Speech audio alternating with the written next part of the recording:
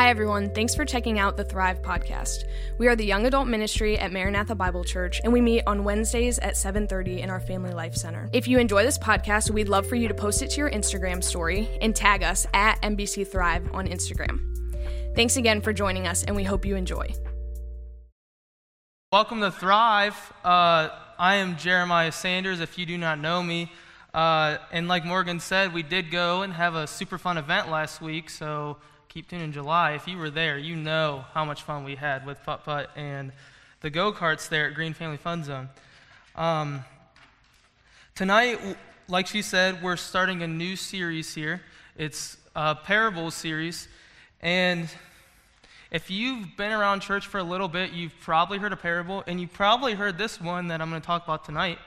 But a parable, if you don't know what it is, it's a story, and specifically Jesus used these stories to relate to people. So there's parables about sowing seeds, and he was talking to farmers, and just really wanted to get down to drive home a point about God or our relationship with God through stories that would relate to people. So you'll hear a pastor or a speaker a lot of times use analogies or stories, to relate to people so you can kind of get what they're saying, right?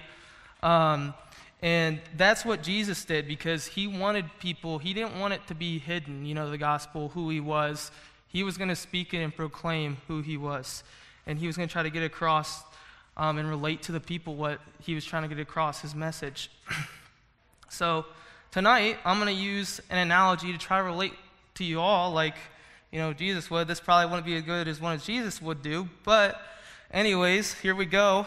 So you guys know all those dumb, telemarketers that are always trying to, come out with your car's extended warranty or whatever, we're trying to reach you about your car's extended warranty.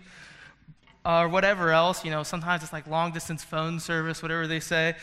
But, it doesn't matter, you, block them or whatever. Somehow they always get your number. You're always getting called again and again and again, and you're like, dang, these dumb, telemarketers and ads and stuff like this, they're listening to us through our phones or something, right?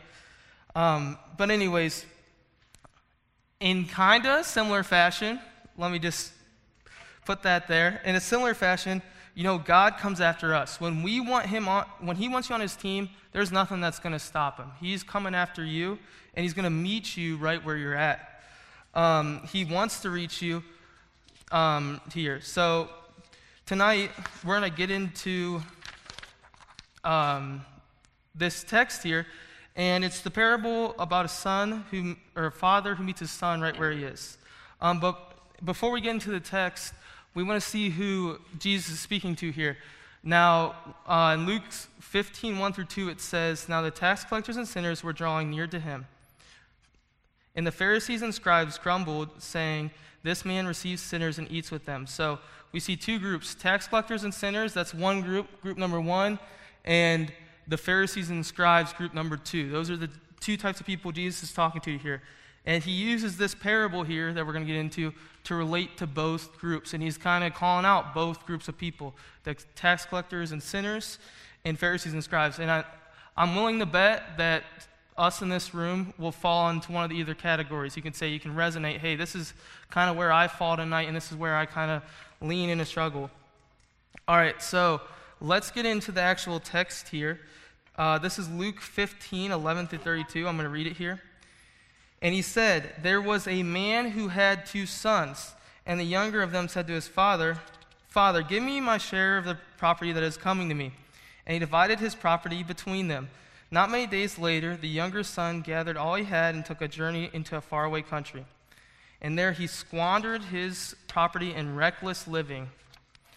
And when he had spent everything, a severe famine arose in that country, and he began to be in need.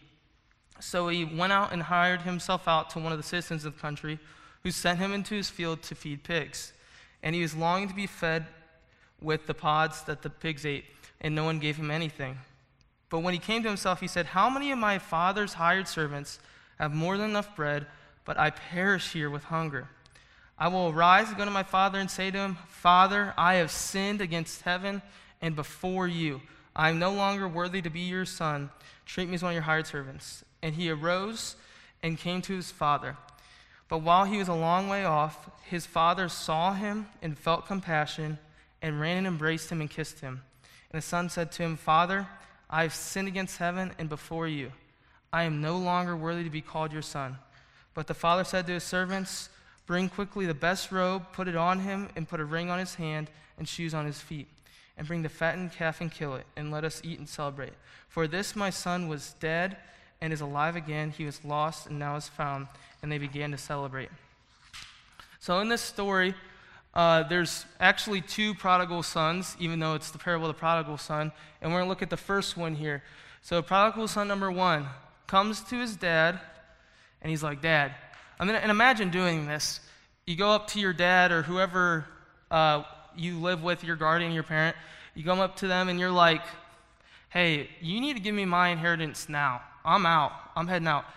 I imagine that's probably not going to go very well for a lot of people in this room to be like, hey, just give me like half, like what I got, I'm going to go. Just give me my money. I'll go and do what I need to do. Because I don't really like how you're guiding me here.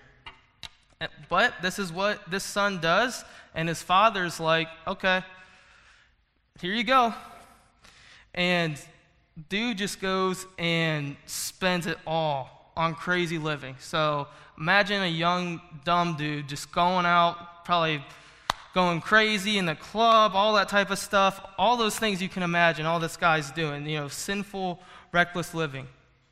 And so he finally, as a, wise young dude, now foolish, dumb dude is going to do, he spends all his money and is completely broke. There are observations. I think they should come up just so you know that as I'm talking. I don't know if, but anyways, just for the text or the slides. But he's completely broke, spends all his money, burns a hole in his pocket, all that. And he's so desperate, he's, hit rock bottom. He's so desperate that he hires himself out to someone in the country to feed their pigs. And I don't know if anyone has any, dealings with pigs ever. If people work with Dumas Meats in this room, you would know, I don't even know if they work with pigs. They probably do. But anyways, pigs are not clean animals to work with. So you probably, especially in this time, you probably got to be at a low to be like, okay, this is what I'm going to do. I'm going to go and feed the pigs, and that's going to be my job. And it said he's so desperate, the text even says, and he was longing to be fed with the pods that the pigs ate, and still no one gave him anything. So he's getting he wants to eat these pods that the pigs are eating. Pigs are kind of gross animals. I mean, you might look at piglets and be like, they're so cute, but when they grow up, man, those things are nasty. Rolling around in the mud and crap, and you want to eat the same thing, the slop that they're going to eat? Okay. Anyways, this guy is down bad, for sure, wanting to eat that crap. But honestly, sometimes, and just kind of have a takeaway for this to relate it to us, God has to bring us to rock bottom like this guy to humble us. Because we see, for him, he's ready to go back to his father at this point. And for us, sometimes, we're like this first prodigal son. Some of us in this room might still be there right now. And God's going to have to bring you to rock bottom. And some examples in Scripture, I listed a lot on the board there, Abraham, Jacob, Samson, and so on. You could just go down the list. David, just to run off one example, I talked about him when we did the sexual immorality lesson, committed adultery and had one of his best friends killed on the front line, just being an idiot. And God had to bring him down to rock bottom to be like, hey, man, you have got your focus off of me. Samson married a woman outside of the people, a Philistine, got his hair cut, and, he disobeyed God. He lost his power from God, and then he hits this rock bottom, literally loses his eyes. If you know the story, he's brought into the temple, and he realizes how much of a fool he's been and prays to God for one last time of his strength, and he gets in and he's able to honor God with his last act of taking out some of the Philistines there. But those are just a couple examples from Scripture. You could go down the list of these guys and so on. But these real-life people that, in the couple of the stories I mentioned, had some rather difficult life circumstances. And if you've been around church enough time, you've probably heard stories from Abraham, Jacob, and I'm sure there's people that you could list off. They hit rock bottom, like the lowest you can go. And they had to be humbled so that they turned back to God. And I'm sure you guys, you've been a Christian long enough, I can say this for myself in the past, like how there's some times where God has to bring you to those rock bottom places to be like, hey, like you got to get your focus back on me, man, or girl. You got to get your focus back on me. Because what you're doing in the world, you're not as good as you think you are. You're not as high and mighty as you think you are. Sometimes God has to bring you down and he has to humble you to bring you back to himself. But if you feel like you're at rock bottom, I just want to encourage you, or if you get there ever again, just turn your eyes to God. He does care for you. And this prodigal son realizes, hey, and God is the symbol here, or the Father is a symbol here for God. He realizes, hey, I need to go back to my Father. And for us, we need to realize, hey, I do need to go back to God when I'm at this rock bottom, when I am humbled. And this prodigal son goes back to his father, and he's trying to think, like, what can I say to my dad? And he's like, how many of these father's hired servants have more than enough bread, but here I perish with hunger? I will arise and go to my father, and I will say to him, Father, I've sinned against heaven and before you. I am no longer worthy to be called your son. Treat me as one of your hired servants.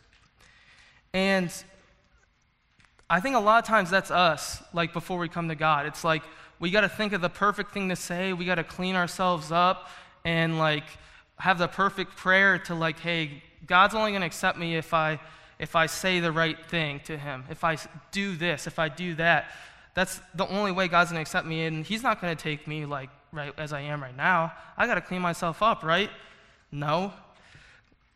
We'll see the response here, but just to kind of relate this to us, like, I skipped that. So I think an interesting part in all this, he says here, in the text it says, but when he came to himself.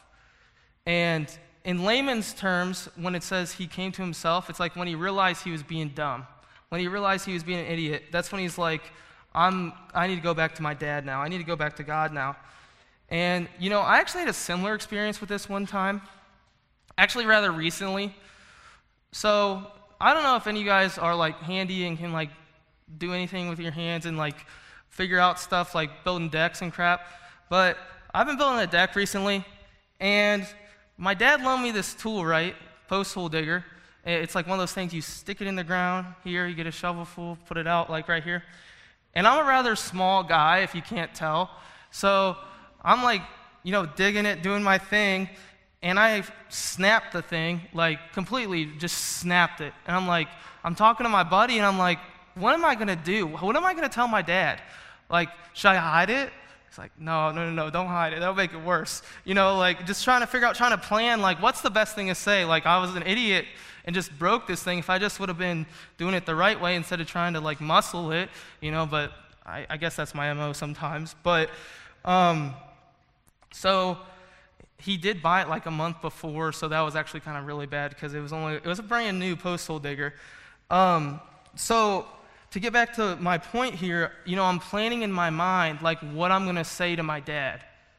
And like I'm thinking like, okay, he's going to be so mad at me, and I got to say the perfect thing. I got to have a script, going into the conversation. He's going to be so mad at me.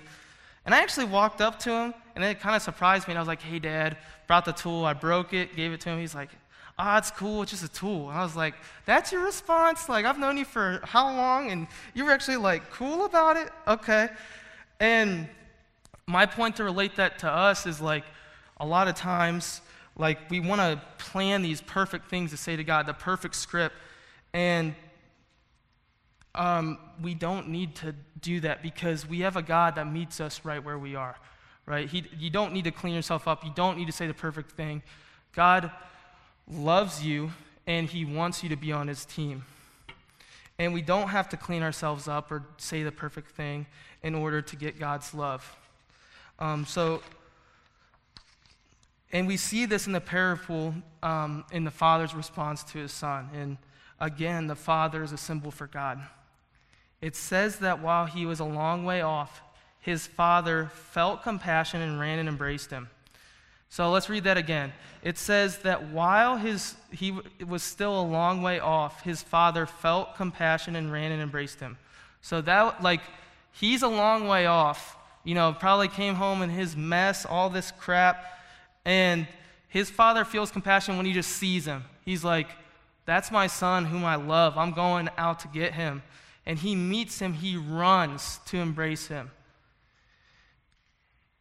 Friends, God wants to meet you where you are. And all you need to do is open your heart to him. He loves us, and he wants you on his team. And honestly, the text here goes on to say that they celebrated. He said, give the son the best robe, put a ring on his finger, and kill the fattened calf. And now that sounds like a celebration to me. You're getting a ring, you're getting a nice robe, and you probably get some steak with that. Yeah, that's a celebration right there. And it's just crazy how this father, and this is how God operates too. And that's kind of the point here is he saw where his son was in his mess, and he met him and loved him right where he was. And that's who our God is. You don't need all this clean up X, Y, and Z to get there. It's God met us where we were at. Our Heavenly Father does the same thing. In Romans 5:8 it says, but God shows his love for us, and while we were yet sinners, Christ died for us. God loved us so much that when we didn't want anything to do with him, when we were sinners, when some of us might be there tonight, but while we wanted to do our own thing, God still loved you, and he loved me, and he sent his son, Jesus, to die for us. We serve a God who loves people and wants to meet them where they are. And if you're here tonight and you feel like you resonate with this prodigal son right here, I would encourage you, call out to God. He loves you, and he wants you on his team. And I guarantee that he's waiting for you to do so. Now let's go to, I told you there's two prodigal sons in the story, even though it's the prodigal son parable.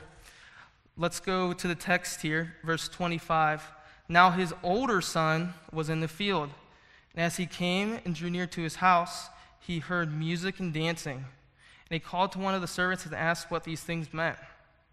And he said to him, your brother has come, and your father has killed the fattened calf, because he was received back safe and sound. But he was angry and refused to go in.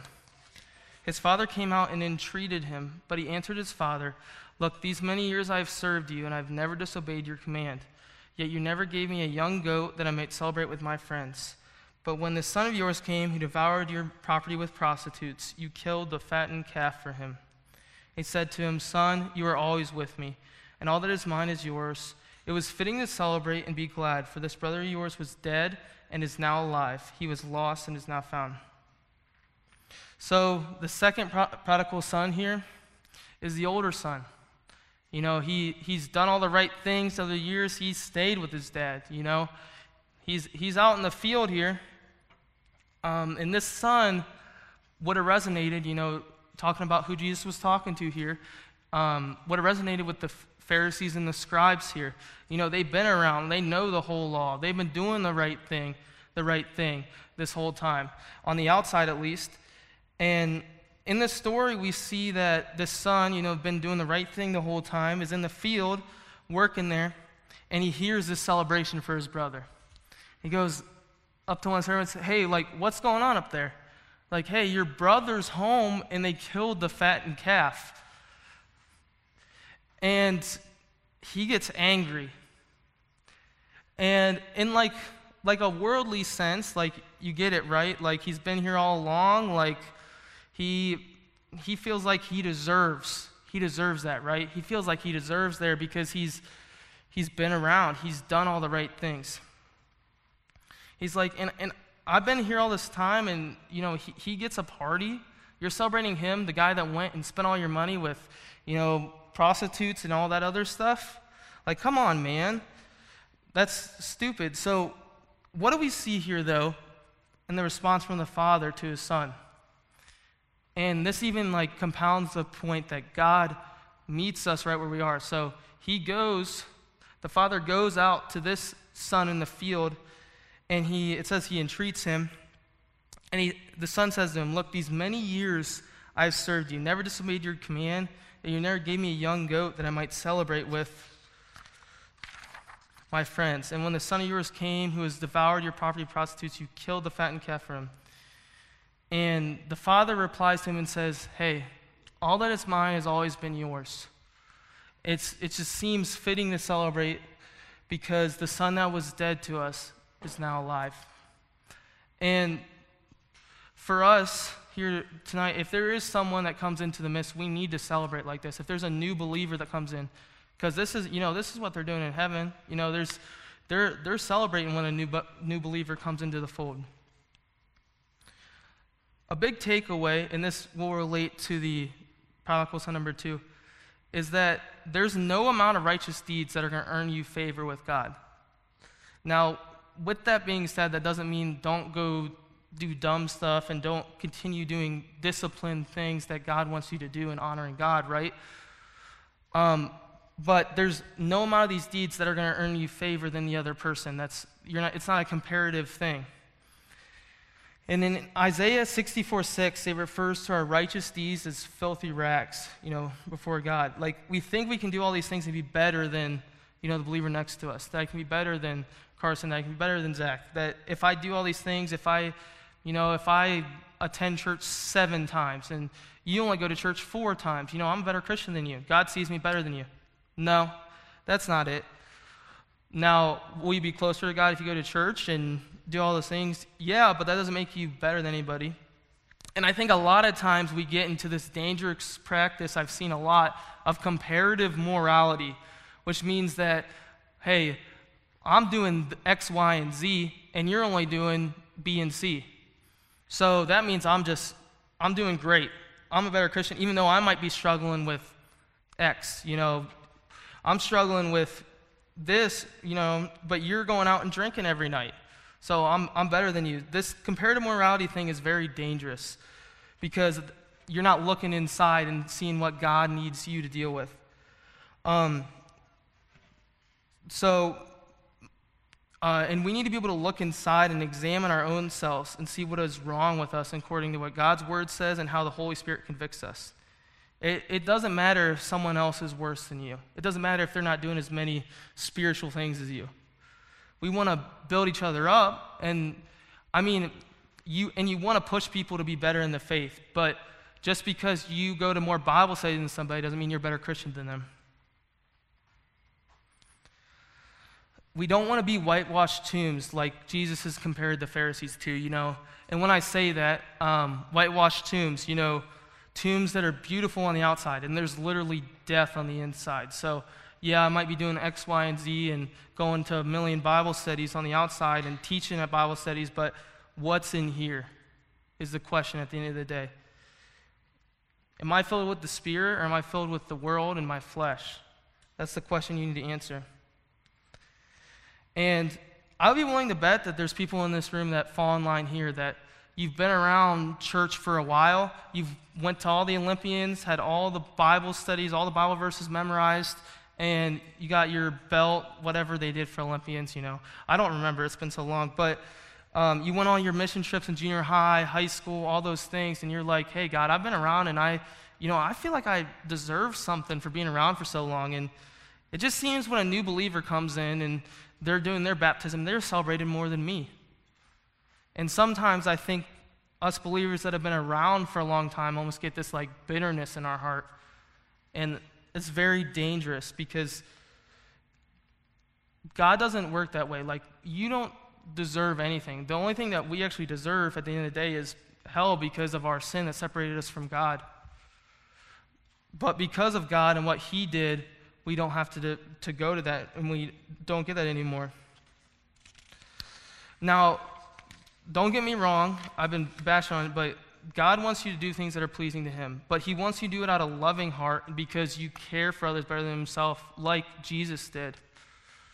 Not because you feel like you're going to earn favor with God. That's not the reason that we do things. It's because we love people like Jesus did, and we're becoming more like Jesus. That's the reason we do things, like you said. And if you are here, if you resonate with this prodigal son, I would just encourage you, same thing, seek out God and his word in prayer and ask him to deal with your own shortcomings, maybe this bitterness in your heart towards people, or how you compare yourself to other people all the time. And ask him that you'd be able to grow in compassion and love for others and love people like he would. Now, if you didn't get it, I want to share the main idea of the passage with you all. So the main idea, pulled from the is God meets us right where we are, whether we're prodigal 1 or prodigal 2, and he loves us where we are. And no matter where you find yourself, God going to meet you where you are, and he loves you. And he loves us so much that he sent his son to die for us. And in Luke 19:10 it says, "For the Son of Man came to seek and save the lost." You know, Jesus has done all the work for salvation. All we need to do is reach out and accept it. It doesn't matter if you feel like you got to clean yourself up. There's no amount of things that you could done that, would completely disqualify you from being a follower of Christ. He wants you on his team. And if that's you tonight, call out to him. And if you feel like you play this comparative morality game, you need to call to God too, because you don't deserve anything better than anyone else just because you've been around. But let's close in prayer here tonight. Lord, I just want to thank you for this day. Thank you for everything you give us. And Lord, thank you that you are a God who loves us all and meets us where we are, and that while we were sinners, you died for us, Lord, because we know we don't deserve your love and your grace, Lord. But Lord, you extend it to us anyway. And Lord, I pray for those people in the room that may never have known you and just maybe doing their own thing and going out and doing whatever it is that they feel is right, Lord. Lord, I pray that you convict them and they turn to you. And Lord, I pray for those in here that maybe have been around and, kind of go numb and just play the comparative morality game. Lord, I pray that you convict them as well and turn them to you. And Lord, just thank you for everything you give us in your son's holy name. Amen. Good night and thrive.